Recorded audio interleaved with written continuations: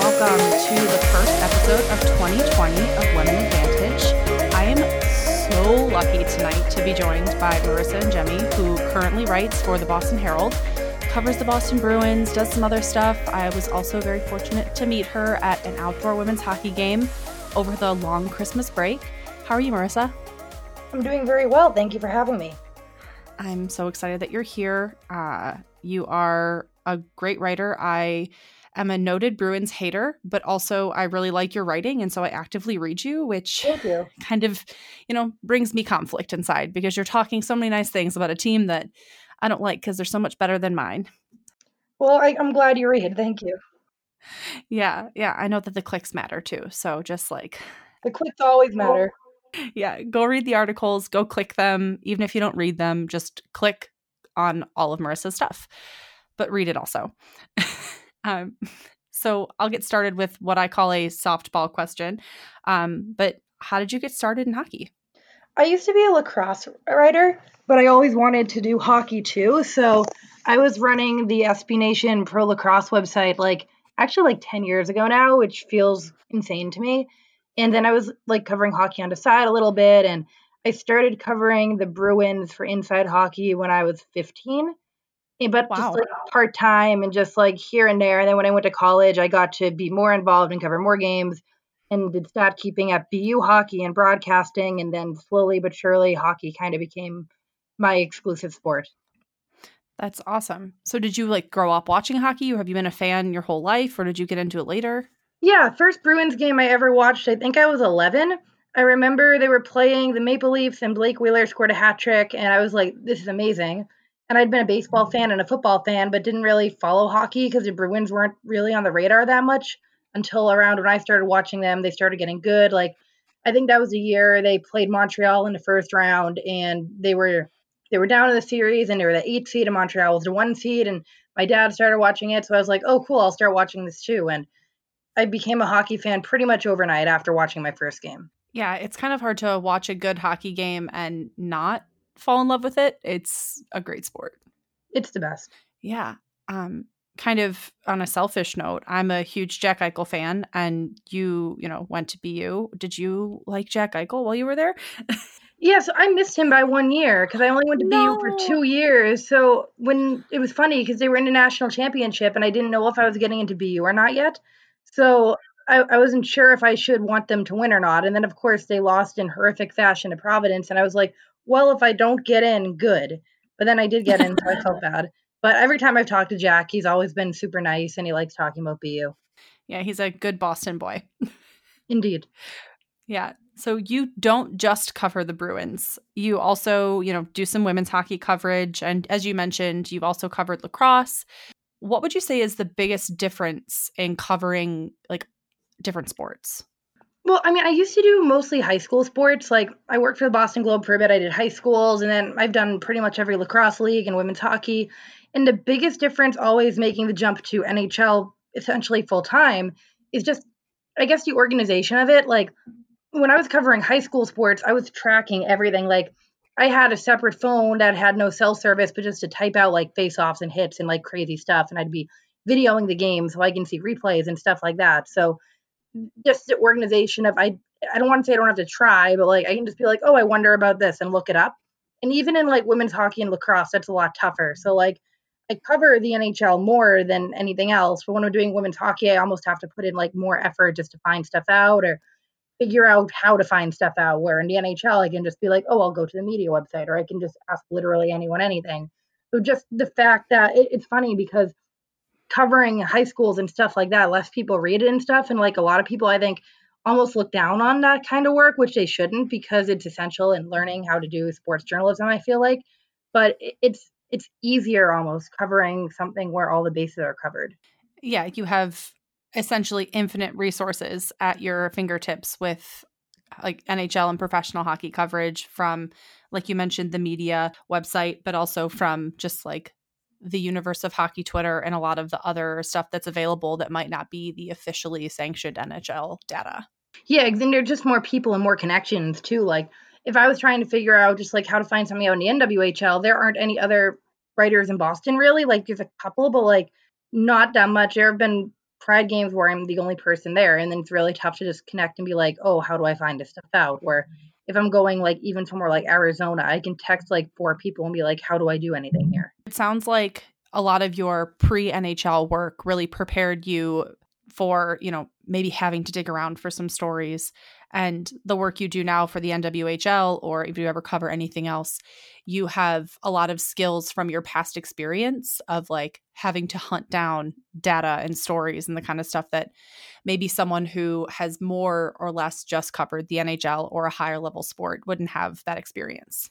Yeah, whenever I'm talking to like college students or people who want to get into journalism, the first thing I always say is like, don't look down on covering like high school sports and stuff because I'm a deadline writer now and I get stories into second to game ends. And I don't think I'd be able to do that if for a couple of years before I wasn't at high school ranks that have no Wi Fi and I'm trying to write a 250-word game story on my phone and trying to make that work. Now you just have to get a story in when the Bruins game ends. That feels so much easier. So just stuff like that I feel like helped me a lot, and everyone's career path is differently, like no one has the same thing, but I'd always recommend just going out there and getting that experience because you learn how to do the most difficult things. So when you do get to a level where there is a bigger audience and there's more pressure, you kind of already know what to do. Yeah.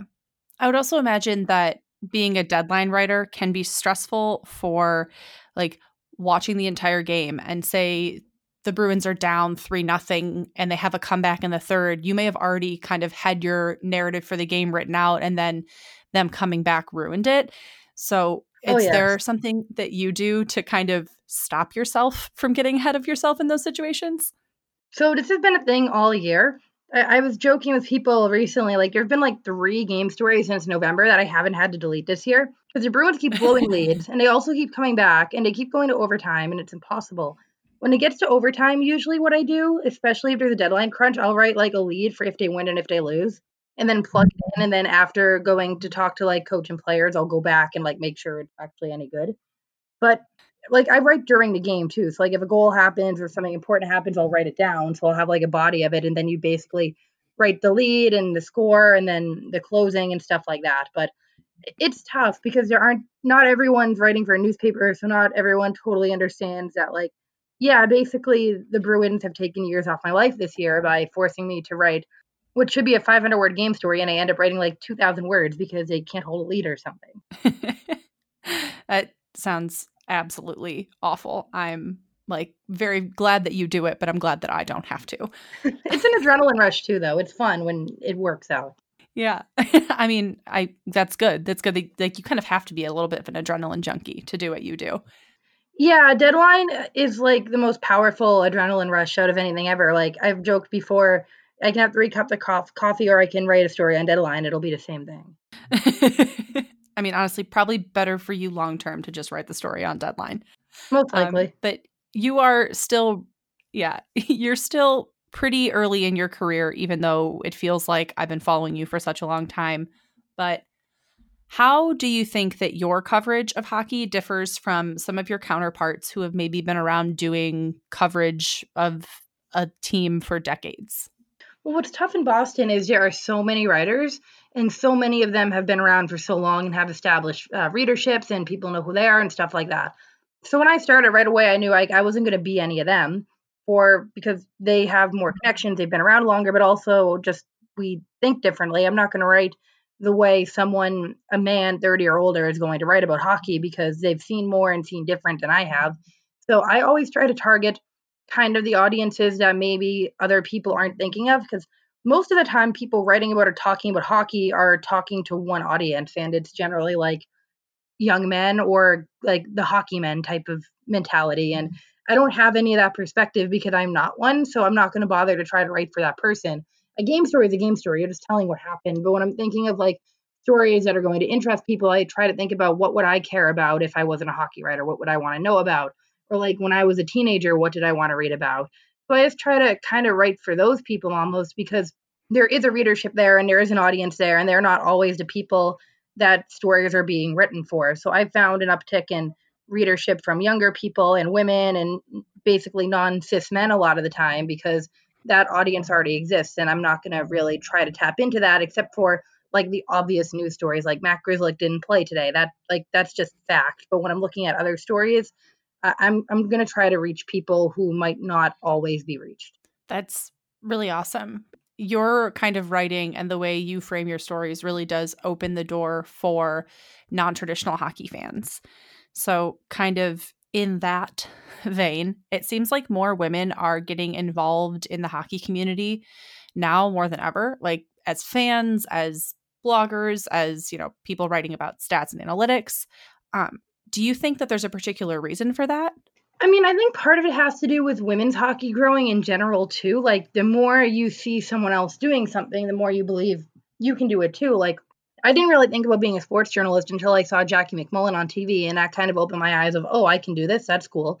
So I imagine a lot of people my age probably saw stuff like that growing up, and they started to see more women and were more encouraged. So, I mean, I know I cover men's hockey mostly now, but I did a lot of women's hockey more before I started working for the Herald. And I always felt like extremely inspired. There were so many other women who were into hockey.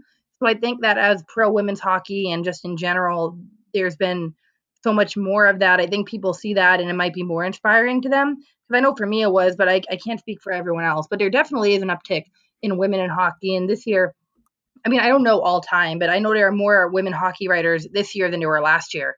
Just because I go to different cities and I see more people, and it's really cool and it's awesome to see because everyone's doing such a great job. But definitely that audience and that just women doing stuff in hockey is growing for sure. It's so great to see, and it feels like the community is just like opened their arms to all different types of fans, and I'm glad that I'm living through it and it's not like 1975. Yeah. But you've been working like in and around hockey and sports and writing about them since before you were in university. So where do you see yourself going next? It's so tough to say because, like, it's weird. There was a Globe Bruins opening like a couple months before the Herald opening, and I remember thinking, "Oh my God, I wish I was like 10 years from now, like, because then I could do it then." So I totally didn't even see it coming that I'd be a Bruins writer, NHL writer right now. I applied for a job like in June 2018, an NHL writing job, because I just compulsively applied for every job I saw. And that was the first time anyone like got back to me and interviewed me, and I was a finalist. And then I was a finalist for two other NHL jobs that summer. And then I was kind of like, oh my God, I could probably do this now, I guess. And then the Herald job opened up and it was perfect because I live here. So I didn't have to move Yeah. or anything crazy because I was looking at other jobs that would move me across the country and stuff like that. And I was totally willing to. But I basically, until about 3 months before I got my job, I didn't think I'd be doing this within the decade. Yeah, so you're way ahead of your 10-year plan at this point. So if I were you, I wouldn't be thinking about the next step. Yeah, I have no idea what's going to happen. I really like being a writer for now. So Yeah, and again, you're very good at it. So it works out well for everyone thank you. involved. So as I mentioned at the top, we happened to run into each other at the Buttes Riveters outdoor game in, late December because you happened to be in town the night before covering the Bruins Sabres game. Like, what was your perspective on that game? Like, just kind of what did you think of it? Well, the whole event was really cool. I kind of didn't know what to expect because I'd never been there before. And a few people were down on it because they were like, oh, it's not a real outdoor game. It has a roof. But being there and seeing it on the river and stuff like that, it was really cool. And it was great to see the support there. And the game, too. Like, I mean, that was a wild game because the Riveters were up big. And then Taylor Kersey scored 4 goals by herself in the third period. And then the Riveters came back and they ended up winning. And those are two teams that have had some ups and downs this year in general, too. So it was a good display of the parity and just some of the high quality that the NWHL has. So it was really cool because that game obviously had a bit of a bigger audience being outdoors and all of that. And so many people got to see really good hockey. So I thought it was really great. And I hope they have more marquee events like that. The game was bonkers. And it was also very cold. So in the second period, I ended up like going to the little inside covered area because we were so cold. But I had to yeah, go it in there was, to write every time because my computer would get yeah. too cold outside. Oh God. That's like a writer's nightmare. Yes. I'm kind of keeping on the topic of women's hockey. It feels like we're kind of at an impasse in women's hockey professionally. Kind of what is your take on the current situation in the women's game? And what can we do as, well, I'm an outsider, so I'm as like a fan for me. Like, what can I do to help just support women who want to play? There's so many nuances. It's so tough to say because like people tend to take sides in anything and like everything else, people are taking sides in this. And I mean, for me, I have opinions too, so it's tough not to sometimes. I mean, for me, I think the biggest thing is just support women's hockey by watching it. That's the biggest thing anyone can do is grow the numbers and pay attention and engage no matter what women's hockey it is. And I think what's sad right now with women's hockey is that because people are picking sides, they're not supporting all of women's hockey. People are choosing the parts of women's hockey they like. And that just doesn't happen in men's sports, so it really rubs me the wrong way a lot of the time. Because in general, like, I mean, I'll just use an example. Something that rubs me the wrong way about the PWHPA is that they'll just pretend the NWHL doesn't exist. There are a Yes. lot of things I don't like in the world, but I have to know that they're real, and just ignoring it doesn't help anyone. So, and it also, I think, like muddies the PWHPA's whole message, which for them, they claim it's to further the game and to grow and everything like that. And they want something better than what they had. And if you want to be better than the NWHL, well, the NWHL has to be real then. So it's very confusing stuff like that. And you see comments and derogatory stuff. And it's kind of discouraging overall because then it just looks like people are fighting and arguing instead of just like watching the games and growing the game. And I don't think anyone who's playing in the NWHL or watches the NWHL thinks that what the PWHPA players are doing is wrong or that their message is wrong. I think everyone wants the same thing and everyone has a different approach of how to get there. And it's not really fair to compare to something like men's pro sports when there are strikes or labor battles or stuff like that because we're talking about so much more money in like full careers where no one playing pro hockey almost is full time right now. And I know everyone would like that, but they aren't right now. And the thing too is the PWHPA, so many of them are Olympians. And if the NHL were to get involved, as we're kind of seeing with their roster for the All Star game for the 3-on-3, it's mostly or all Olympians. So players who aren't at that level and aren't going to be at that level, but are still pro hockey players, why shouldn't they play right now when there's an opportunity? That was the whole thing with Jordan Giron last week, who left in the PWHPA and signed with the Boston Pride, and then they just took her off the whole website, which again that bothered me as well. So there's so many nuances and so many little things, and so people get so riled up, and there's so much anger. I don't really know what's going to happen, but at some point it's going to reach ahead, and it's going to be interesting to see what eventually happens. Yeah, that was a very good summary of kind of how I feel about what's going on because I just like watching hockey and that can be men's hockey or women's hockey. So when there's conflicting events because one of the groups has decided to schedule on top of another, it's really frustrating because you're just splitting the audience at that point. Yeah, and like it's different audiences too. And it's, I mean, one thing I'll give the NWHL credit for, it's very accessible. You can watch any game and know what's going on.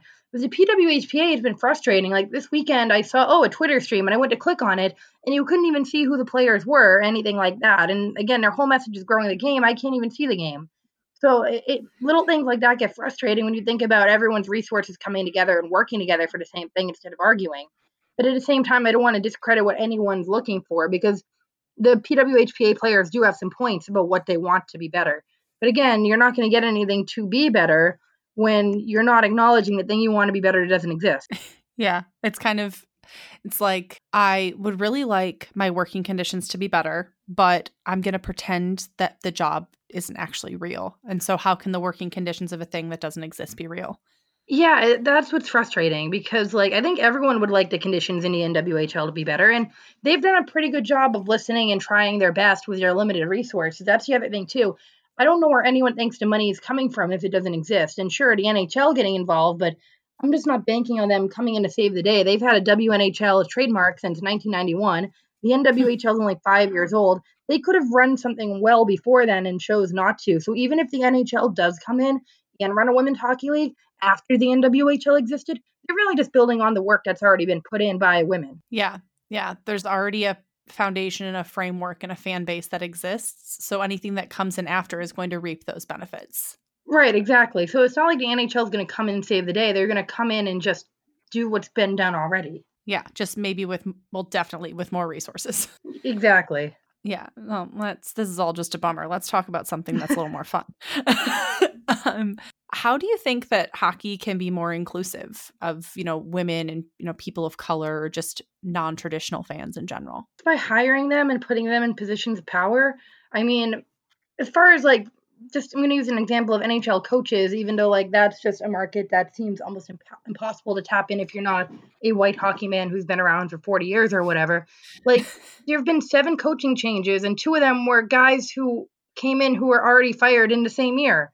Like, there are more than 31 people in the world who can do this job, and they don't all look the same and behave the same. And then you go look even further into like front offices and journalism and even players for, like, to be totally honest, and it's all the same person over and over again. It's kind of discouraging sometimes. You're like, wow, like when you do see a woman or a person of color, it really can feel like tokenism sometimes. And you're like, you look at like hockey Twitter, for example, and you see so many talented people who like don't have roles in hockey, and you're like, well, why? And then you realize, well, they aren't just a white guy, and that's frustrating. So, I mean, just in general, the NHL, they can act all they want, like hockey is for everyone, but they have to actually act on that.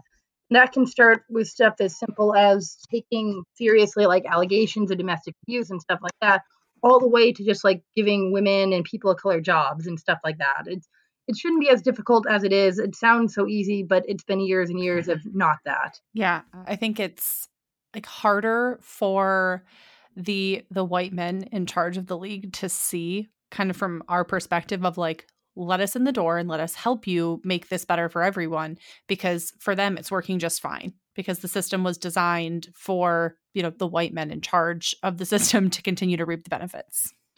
Yeah, people are threatened like as soon as a woman comes in that now their job is going to be lost, where it has nothing to do with it. Like, I remember hearing before saying like just because someone else has a microphone doesn't mean you don't. Like, there's room for everyone, and instead of just not having a monopoly, they choose to kind of just circle the wagons for each other, rehire each other over and over again instead of just expanding their horizons and getting different perspectives, which is again why I try to write for different perspectives, because so few people can do that. So few women or people of color or non-white men get the opportunity to expand their audience. So that's why I take that so seriously. And I think that all the women in hockey right now, all the writers we see are doing a good job of that as well. Yeah, it's really awesome to see kind of from the outsider's perspective, just the inclusivity of the hockey community that isn't necessarily the formal structure of the NHL. Agreed. So, what can we as individuals do to move the game and culture forward? Like, I'm not inside the system. You know, you write for a major publication, but you're not like in the system. How can we make a difference? I think one of the biggest things is always just calling stuff out when you see it, which is it's easier said than done because no one wants to risk their position or status, but the more people that do kind of go out on a limb and say, I mean, we saw this kind of with some of the coaching abuse allegations, people coming forward and saying, hey, this happened, and look what the impact it made. So I think more people doing that and calling out other people's behavior too, just because like it's tough. If something happens to you and you come out and say something, you're at risk, right? So I think there's responsibility on other people to be like, hey, like, don't behave this way towards other people, and just calling people out and holding themselves accountable and holding others accountable for their actions as well, and not just relying on victims or people whose life they're already difficult enough trying to be who they are to do it for them. Yeah, that's really good insights. How do we get more women involved in hockey? I mean, from an NHL perspective, just hiring. I like a couple of things they've done. I don't want to just like yell at the NHL all day. So there have been a couple of things. Like I like the initiative they had at rookie camp was the women officials and how they're going to officiate at the All-Star game for the 3-on-3 women's tournament as well. Like stuff like that's really cool. The one blind area I've seen in hockey, and maybe it's just because I used to do play-by-play, just the broadcasting, you don't see almost any women, and it seems like really difficult. I mean, AJ Mlesko does a great job. There's a few others, but it's so rare. And I remember when I was doing play-by-play in the NWHL and even men's college hockey, it just seemed like this is going to be impossible to get any further. And hockey was just because there just isn't anyone, and it's so tough. So just stuff like that, because women do get discouraged. And I know people, not only in hockey but in sports in general, who wanted to be sports writers or work in sports and just were discouraged so early because you just don't see people like yourself out there. So the fact that there's more women doing stuff now and people see stuff like that is really great. Because like I said, I didn't think of being a sports writer until I saw one who was a woman. I was like, oh, cool, I can do that. And I think that goes for hockey players, broadcasters, front offices, stuff like that as well. Yeah. Yeah, it's really hard to get into something when you don't see yourself like at all reflected back in the people who are doing it. Right. So, one last question. What is your absolute favorite part about hockey? It can be about your job or about the game, just like one thing that every time it happens, it reminds you why you love it so much? The part of my job I like the most is traveling and getting to see like hockey in different places. Like it's really like I live in Boston. I'm from here. Hockey matters here. So like that's normal, but it's really cool to go places like Tampa or Dallas or Arizona and be like, "Oh, people care about this here too." And like Carolina into playoffs last year and stuff like that's really cool to see all the hockey communities and people who essentially all love the same thing and are showing their support in their own unique ways based on where they're from. And just like every once in a while I'm at a game and it like strikes me like watching the game like this is really cool. Just like every aspect of it is I mean, I don't want to say I'm anti physicality in hockey, just like I just don't care if it's there or not. But like you watch like the skating and the skill and stuff like that and the goaltending and it's mesmerizing sometimes and you're like everyone doing this is like the best at it in the world and that's amazing that we get to see that. It's for men's and women's hockey. Like we get to see the best in the world do this and it's so cool and it's so awesome and like just think to do that consistently and like my entire life revolves around that. It's really, really cool. I always like to hear what people like the most about it because sometimes when we're having these harder conversations about inclusivity, it can get kind of down. So, Exactly. yeah, ending on a high note in 2020. So I like it. kind of with that, is there, anything you're working on that you want to plug? Where can people find your stuff? I'll have a lot of cool stuff at the All-Star game, especially about the women's players now. So if people want to read the Boston Herald live from St. Louis, that would be really nice. And I guess on Twitter, all the stuff I do goes on Twitter and then some. So on Twitter, follow me. And please don't unfollow me because my follower count's finally going up and it's exciting. Yeah, I highly recommend giving Marissa a follow because, again, she's delightful. Not just hockey stuff, like all around. Wonderful. Thank you. That's very nice. Yeah. Yeah. And, with that, thank you so much for coming on. This has been great. And thank you for being my first guest of 2020. Of course. Thank you. Yeah. And everyone, thank you for listening. You can find the podcast at Women Advantage on Twitter. You can email us if you have any suggestions for who you want on next at womanadvantage@gmail.com. And do me a favor and subscribe and review the podcast so more people can find it. And, I'll link my Twitter and Marissa's in the notes so that you can just click it and go right there. But with that, I'm Hannah, and